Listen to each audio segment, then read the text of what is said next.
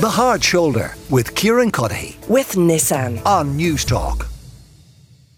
Tara Logan Buckley, the clinical psychologist, back with me for Digging Deeper this week. And we're talking about attachment styles. Is that right? Yes, that's right. So I had homework this week. You did. How did you get on? I got on great. Did a little online test to determine my attachment style. Would I tell you? I'll tell you what mine was now. I have a secure attachment style, apparently, according to this test. So before we talk about that, what are the different types of attachment style? Absolutely. So we have 4 different types of attachment styles. So what we have is we have secure, we have anxious, avoidant and disorganised. Okay. And what happens with attachment is this work has been around since around the 1950s. It was started by John Bowlby and then it's been kind of expanded by a lady called Mary Ainsworth. So there's a lot in it. And what happens with attachment styles is they're formed in our early years and they pretty much remain stable throughout our lifespan. So for someone that has a secure attachment, there's not a whole lot of work that needs to be done in that. The rest we view as kind of insecure attachment styles where a person's emotional needs weren't basically attuned to by their caregivers. So people around that, it's kind of like I always say to people, do you notice yourself seeing same patterns in your love life? Do you notice that even though you're with different partners, you've the same outcome or it's the same sort of thing? Do you notice that when someone gets close to you, you pull away, or do you notice that you become over maybe needy on a partner? So if you do have some of those traits, I always say it's really important to look at your attachment styles. Okay, so the anxious, avoidant and disorganised are all versions of insecure. When we talk about attachment style, we're talking about the nature of your relationship with other people, is it? Absolutely, yeah. All like romantic relationships or just any relationship? It can be any relationship depending on, I suppose, where that emotional connection gets to. What I'm going to talk about today is really more in adult romantic relationships, because we can talk about attachment as well from a childhood perspective and we can talk about it in the workplace or with friendships. But today we're going to have more of a focus on relationships because they play out just a little bit differently, more intense in those romantic relationships. Okay, do you want to start with secure or build up to secure? Let's start with the secure. It'll be a good base. So can I ask you, yes, are you settled with a partner and kids? Yes, my current partner is at home listening to this, so she'll like that description, and 2 kids. Okay, fantastic. And can I ask you, what age did you settle down? We got married when we were 30. I guess technically these days you're settled down probably slightly before you get married, aren't you? A little bit, hopefully. So late 20s. Late 20s. Okay, that is your classic secure attachment. So basically what happens is with secure attachment is you have a great ability to regulate your emotions. You trust others quite easily. You view others and yourself in a more positive light. You're comfortable being in a relationship and that can make you thrive, but you're also quite comfortable being alone. It means that you're able to handle conflict quite well, and that you're not afraid of emotions within a relationship, and that you're very, very trusting and tolerant within a relationship. So is that kind of painting a good picture? I think that'd be fairly accurate. Okay, great. So that's your secure attachment. Now, the thing with the secure is, as I said, is they kind of find partners that are usually secure within their own nature, kind of mid to late 20s, early 30s, then kind of settle down.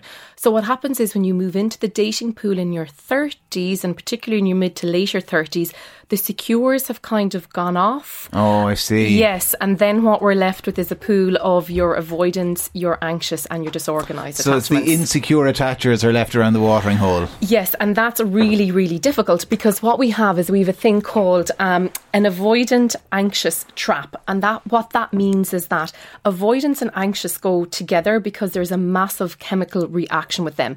So what I always say to everyone, if you go on a first date and you want to rip that person's clothes off, please run away, because that is the complete extreme opposite attachments, and that is not going to be a good relationship, particularly for the anxious if it's an avoidant. Okay. Yeah. So, and the thing with that is because the chemical reaction is so fierce, it's almost like becoming addicted to a drug. It has the same changes within the chemical brain.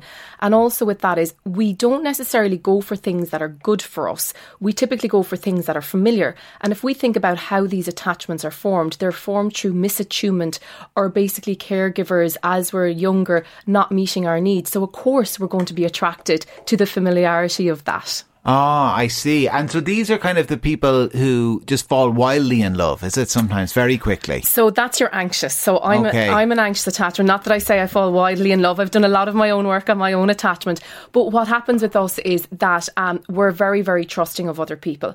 We always give up our own needs and we'll put our partner before ourselves. So we'll overgive in relationships. Okay. We view ourselves as not necessarily good enough and might have low self-esteem.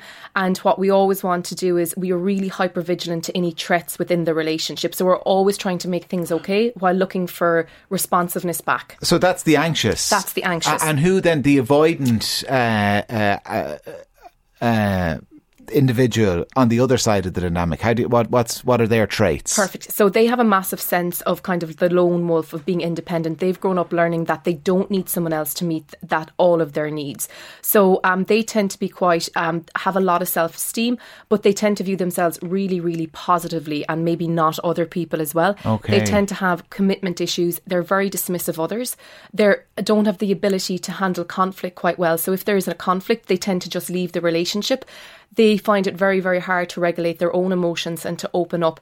So it's a really good maladaptive coping mechanism because they can just shut off and they can just walk away. It's people at home listening to this are doing exactly what I'm doing. And I'm just going through the kind of people I know who've been in or out of toxic relationships and thinking, oh yeah, that's that pattern. There it is again. Oh yeah, I know who that is. Absolutely. So they're kind of, I always say they avoid, the people that have like very short relationships, they only last for a few months, they've never been married, not have kids, no long relationships. That can tend to be your avoidant or your disorganised. Yeah, okay, the disorganised. We haven't really talked about them. Great. So again, the easiest way to explain your disorganised is it's like a mixed match between the avoidant and the anxious. Okay. So they have traits of both. So they have a desire to be in an intimate relationship, but they're terrified because they have a big fear of abandonment and rejection, just like the anxious do as well. The things with them is that they're extremely emotionally dysregulated. So what we see in an awful lot of mental health difficulties would be disorganised attachment. So a lot of people with self-harming, substance abuse or personality disorder would fall into disorganised attachment. They tend to have very high levels of anxiety and a lot of difficulty trusting others. So it's kind of like that push and pull. I really want to be with you. I really love you. But then something happens. No, I'm going to run away and I'm going to push away. So it's that real forward and back within a relationship. And is that generally like that terror of being hurt or being left? Is that generally born of some sort of trauma? Or where does it come from? It can be a trauma. Particularly what we can tend to see is where it comes from is that inconsistent parenting styles, or else having two parents that are emotionally unavailable to that person as well. Living in an environment where you trust someone and then that person isn't trustworthy, for example, and they do stuff to hurt you. And I don't want people at home to be thinking, oh God, no, I'm an anxious or an avoider. I'm doomed to heartbreak forever. Because you said you kind of very quickly glanced past something about yourself. You said, I've done a lot of work on myself as an anxious attacher. So, what work can people do? Absolutely. So the first thing I say is, go and do a quiz. There's an amazing website called the attachmentproject.com. Go on that and take a look. It gives a massive amount of information and find out what attachment style you are and start to learn about it. If you notice that you're an anxious attachment, there is an amazing book. Actually, I recommend this book to everybody because you can really understand relationships. It's called Attached and it's by Levine and by Heller. So it's an absolutely fantastic book that looks at this area.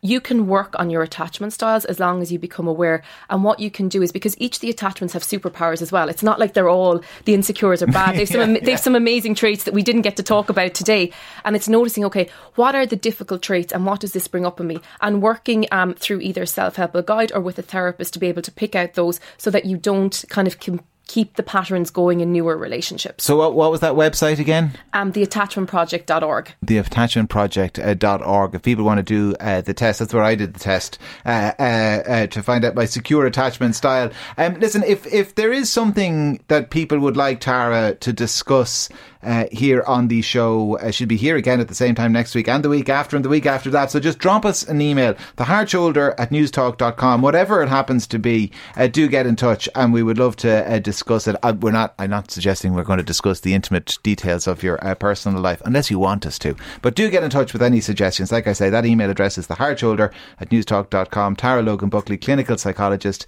A pleasure as always. And thanks a million for coming into us. The Hard Shoulder with Kieran Cuddihy. With Nissan. Weekdays from 4 on Newstalk.